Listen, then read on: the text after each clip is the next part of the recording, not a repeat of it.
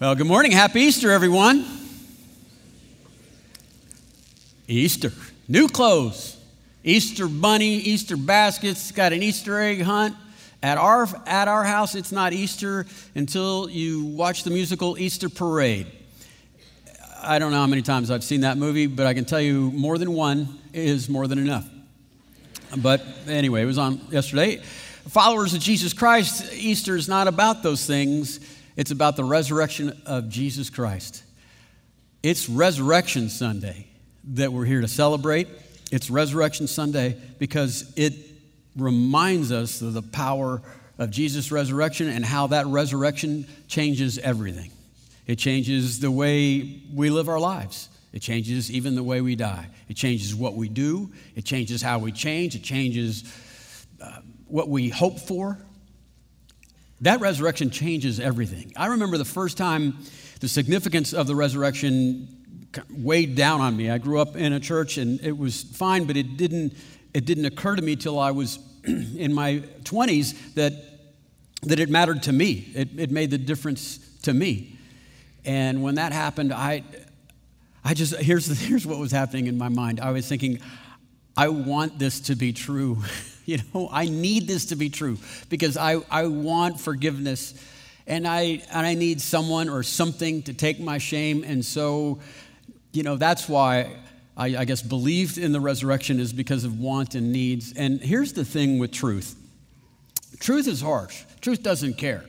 Truth doesn't care if you want something or need something. Truth doesn't care if you like the truth or don't like the truth. Truth is independent of that. Truth just says, take that. That's what truth does.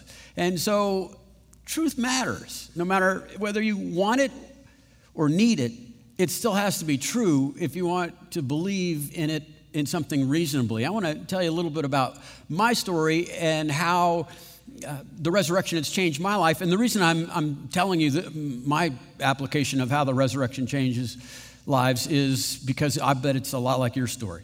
Because all the stories are the same, they're just very specifically different. Because the resurrection, it changes everything and everyone that it touches. It changes your career. It changes what you might want to do when you grow up and for a living. Because before the resurrection impacted me, it was my life, my dreams, my plan. But if the resurrection's true, then it's not my life. It's not my dreams, not my plan. It's God's plan for my life. And I need to determine, what I might be good at and how I can please God with the gifts that He's given me. And so I guess junior year in college, I was in a business speech class, and the assignment was to interview someone in the career that you hope to be in someday. And because the resurrection changes everything, I wanted, all my options open, and I wanted to be available any way God would have His way with me. And so I interviewed an attorney and a Catholic priest. And I think that pretty much is everything, right? I mean, everything falls in between an attorney and a Catholic priest. I think a circus clown is somewhere in there. Everything.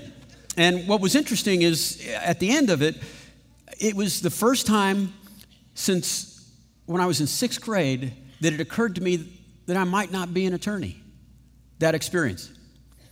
A year later, I've loaded up everything that I owned in my little Volkswagen, 73 Volkswagen Beetle. It was probably illegal to drive, couldn't get it inspected, and I headed across 3 deserts, heading west to seminary.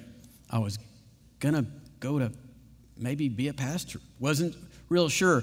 And I would travel at night because I didn't have an air conditioner. And it was a full moon, and so I could see for miles, but there's nothing to see. And then I didn't have a radio, and so there was nothing to distract me with that. And the point is, I had way too much time to think. And this is what I thought. I'm driving out to seminary, and I thought, this had better be true. This being like Christianity. It better not be a lie, the whole resurrection thing. Because my plan was to drive out there and live out of my car until I could find somewhere to live in Los Angeles for $90 a month or less.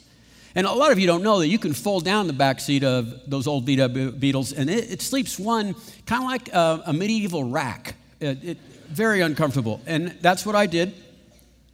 And it was really important that it was true. It occurred to me, maybe a little late, but it occurred to me it better be true. I think, let's look at that for a second. I think one of the reasons that there was so much in the story of the resurrection that is given to just the safety and the security of the tomb itself seems to point us to the direction of, no, you can rest assured that part of it has ample evidence. I mean, if you look at there's this giant stone that is rolled in front of the cave where Jesus was buried, and it falls into a socket. It weighs about 2 tons. It would take 4 to 6 men on a good day to take that out of that slot. And then there was apparently Pontius Pilate, because of the wicked religious leaders at the time, had them put what's called a Roman seal. So they put a rope across that rock, that stone, and then would put some kind of a sealant on both sides of it and then brand it with the governor's crest. And if that seal were ever broken by someone, that person would be killed. That's not all. In addition to this giant stone and the Roman seal, they also had a Roman guard placed there. The word is singular, but it's kind of like the word platoon. It includes as many as 16 different soldiers, highly trained fighting men, and there was no way, they couldn't lose somebody they were guarding, or if they even fell asleep on the job when it wasn't their rotation, they would be killed.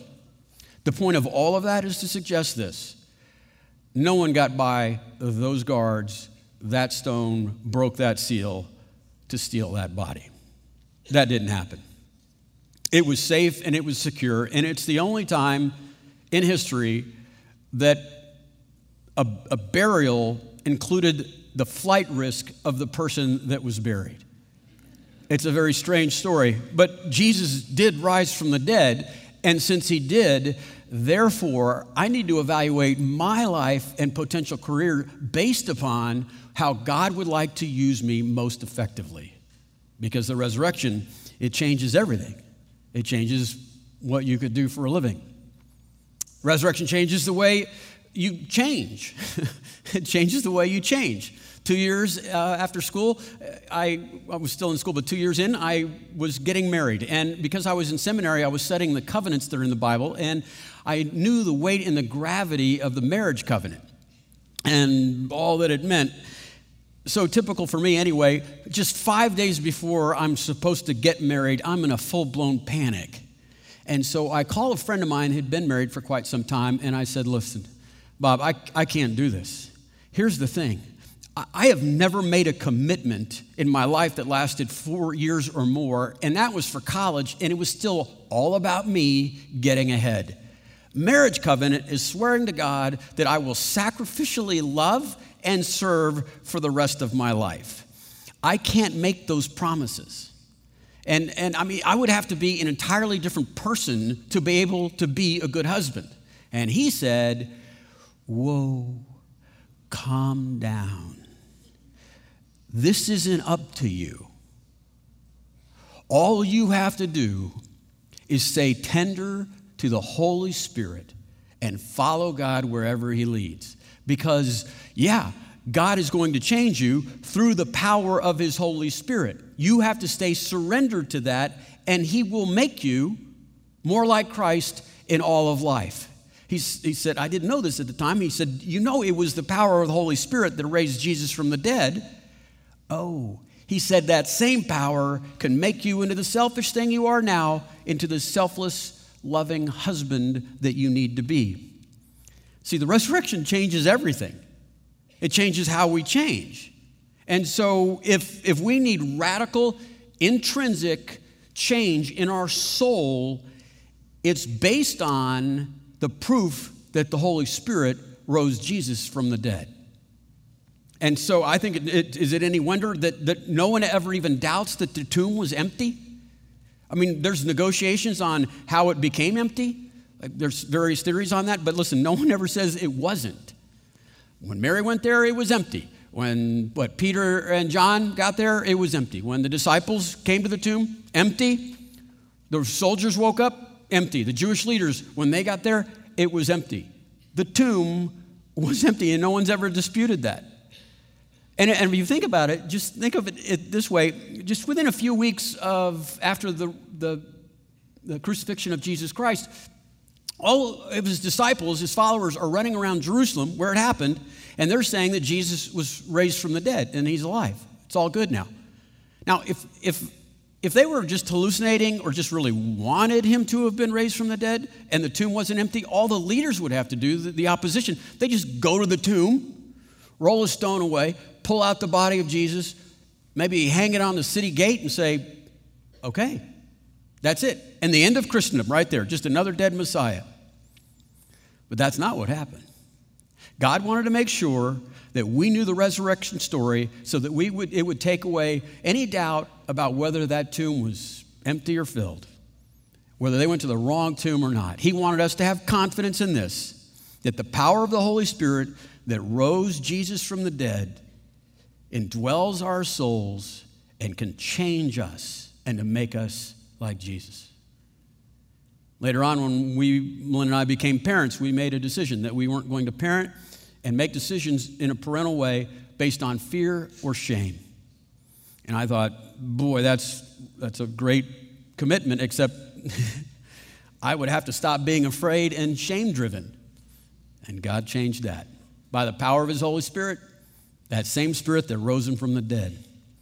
That's why that resurrection, it changes everything. It also changes, in my experience, and probably many of your experiences too, because of the resurrection, it changes the risks that you're willing to take because it changes how you keep score. After graduating from seminary, Melinda and I came to Austin, Texas, loaded up everything in a really small little van. It's all we had. We came here during the worst economic recession since the Great Depression. And we came here to start a church just from scratch, just the two of us. It did not go well. What little we had, we lost. And we were so poor, we would go to free happy hours like 2 or 3 times a week just to eat. And that is the nastiest food you will ever eat, but when you're young, you can eat almost anything. I swear, it's still in me. It's still trying, all those preservatives are trying to work its way through me.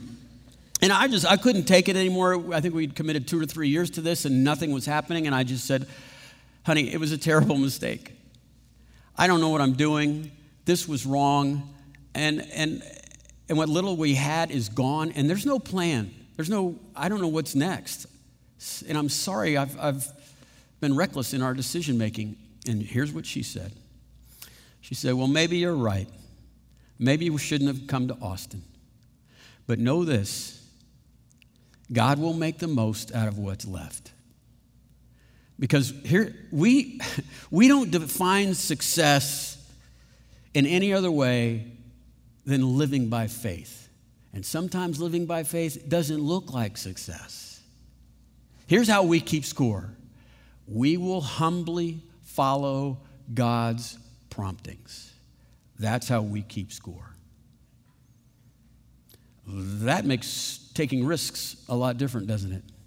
It wasn't soon after that conversation that a radio station here in town, KLBJ AM, asked me to join a team of people that would have people call in a live show where we would interview scholars from all over the world that practice their faith in their discipline. And listen, friends, after a year and a half of these interviews, I realized that in every field of study, in every avenue of the academy, in the hard sciences and the soft sciences, we could find men and women who loved Jesus Christ and had profound and substantial reasons for their beliefs.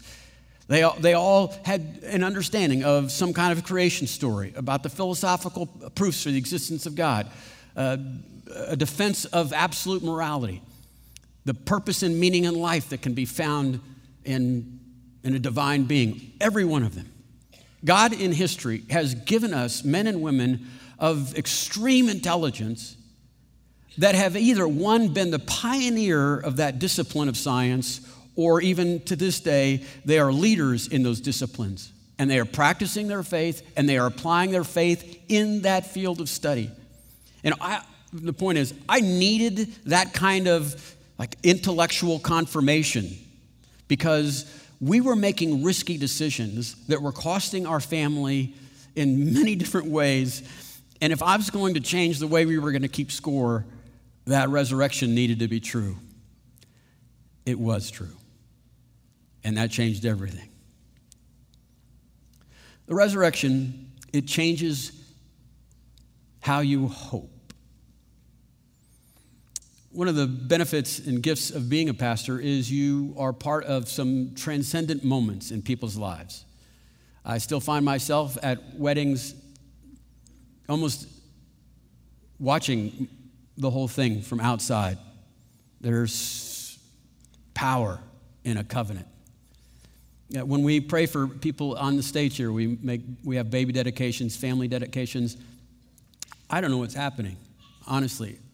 It feels sacred to me. It's certainly transcendent. But not all transcendent moments are happy. I've been part of a number of fatalities, deaths in the family, and there's a deep angst that can alter a soul, that can change a personality when a person loses someone very close to them, to death. And sometimes it's magnified when it's sudden. And the one I remember specifically that I'd like to share with you is a friend of ours was way past her due date, and so they were going to induce her into labor. And the very night before she was to give birth, something happened. And that little baby girl, she died in her mother's womb.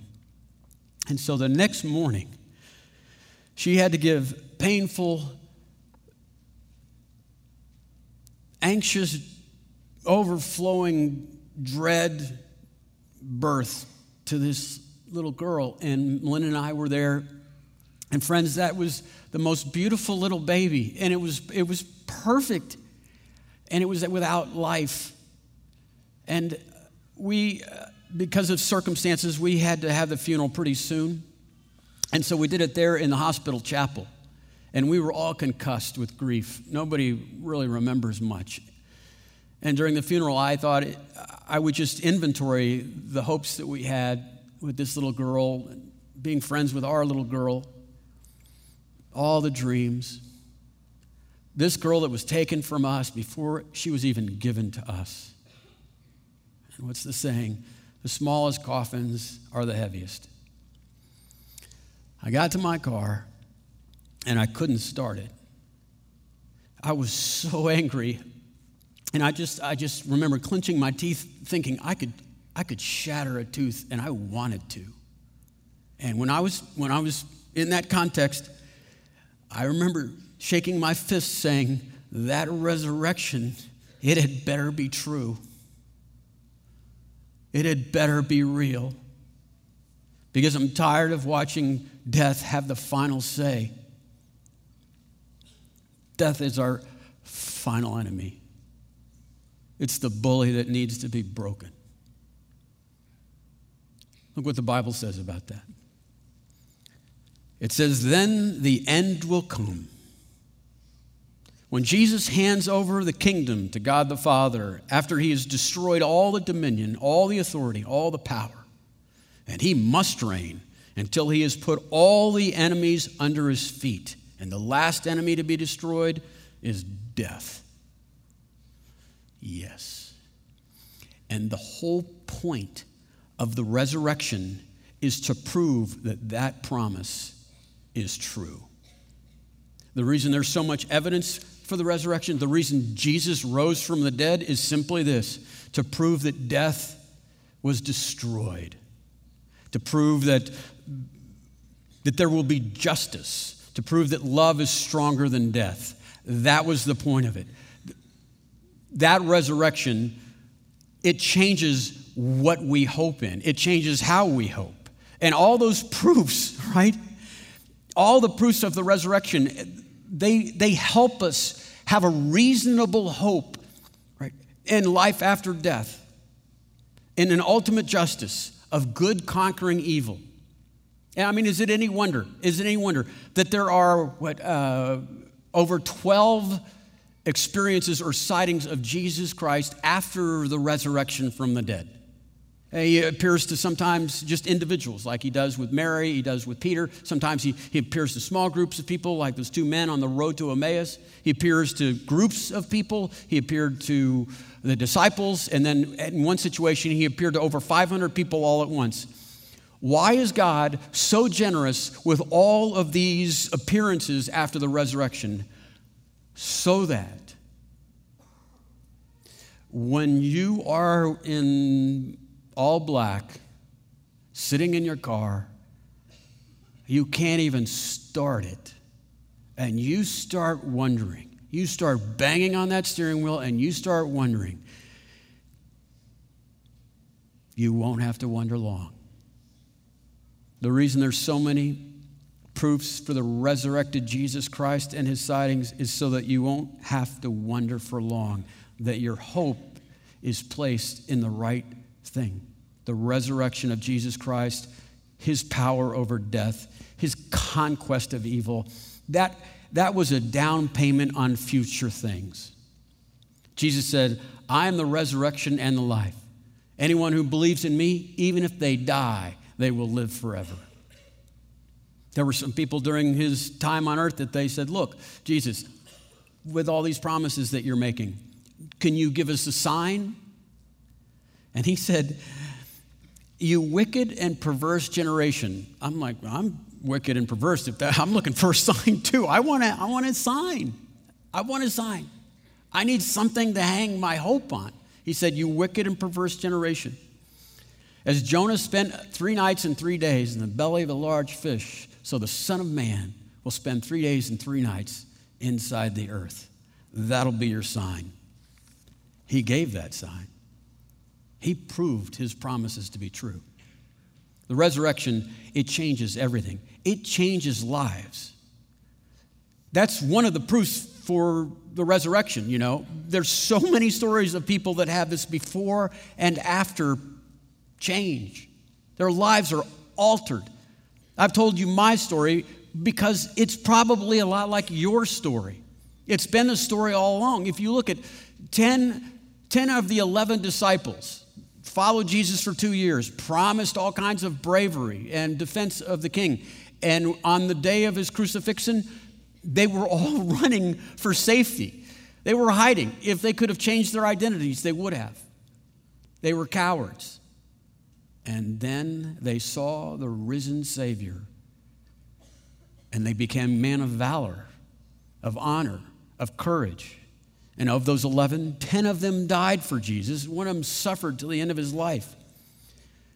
The resurrection, it changes everything. It changes lives. It's been changing lives for 2,000 years. There's people in this auditorium whose lives are changed. They use their vacation time to go on some mission trip to help other people. I wouldn't like them before the understanding of the resurrection. There's people that give sacrificially to the causes of the kingdom of God. There's people that serve sacrificially in his church because their lives were changed. The resurrection changes everything. It changes lives. Now, some of you, I would imagine you might be new to this idea of how much change the resurrection implies and the consequences of the resurrection. And so you might, if you want that change, if you want to be part of the family of God, I want to tell you how to do that. It starts off really bad. The first, step in becoming a follower of Jesus Christ and becoming part of his family, having the resurrection apply to your life, is an understanding that you are in a desperate state before the holiness of God. And most people, they try to earn God's love. And if they're any even remotely good at it, it causes them to become proud. If they're not very good at it and they have a pretty tender conscience, they realize they're anxiety-ridden and they live with doubt. That model needs to be destroyed. The first step in having a relationship with God is quitting, is just quitting trying to please him by your conduct and your disciplines. It's kind of an insult to him. You don't know how bad you are if you're still trying. The second step is the realization that the only way you're going to be approved by God is if he just gifts it to you. Only grace can get you in the right place, and that is the definition of Christianity. It is grace that changes. Here's what changed my life. I had known for a number of years that Jesus died for everyone. It wasn't until I was in my 20s that I realized Jesus died for me. It were my crimes against God that put him on the cross. If I were the only person that ever lived, Jesus would have died for me. I crucified Christ. And when you realize that, you not only take responsibility for his death, but you also take responsibility and you inherit the things he promises on Easter Sunday. He takes your shame and gives you honor. He takes your weakness and gives you power. He takes your guilt and gives you an innocent bill. That's what you do. You put your faith in that death and the proof in the resurrection. If you want to know more about that, I think Jeremiah mentioned there's a tear off in your bulletin. Please fill it out. Check that second box. It says, I want to be part of this resurrection of Jesus. I want to be part of this family. Please call me. Let's talk more about that. I'd love you to join the followers of Jesus Christ. I think we're all kind of like disciples of Doubting Thomas. I love Doubting Thomas, right? He's the patron saint of people that risked a lot, made a lot of decisions based on the proof of the resurrection and just wanted to be sure, right? He just wanted to be sure. I'm a follower of Thomas. I like him a lot. He wanted it to be true. He needed proof that it was. The resurrection changes everything.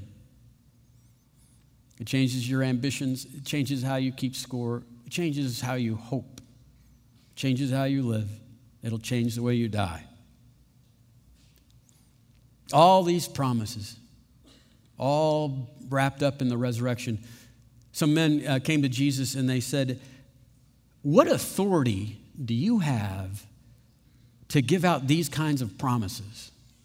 And he said this, "You tear this temple down." He's talking about his body. "You tear this temple down, and in 3 days I'll rebuild it. That's how you know I have authority." And so they did. And so he did. And that is the resurrection story. And that changes everything. Join me in prayer. Lord Jesus, oh dear Lord Jesus, betrayed, tried, crucified, raised again. Lord, we are grateful that the only way we could be healed from our shame and our sin and our weakness is for you to take our place on that cross, and you chose to do that. For God so loved the world, he gave us his only Son. Lord Jesus, on this Resurrection Sunday, I'd ask that you would help us in a new way, in a deeper way, understand the power of the resurrection and how it can change us. It changes us from the inside out, the power of the Holy Spirit living in our lives. Lord, we celebrate this day in what you've done for us. And Lord, our lives are a gift back as an expression of worship so that we might live for you. Praise God. We pray this in Jesus' name. Amen.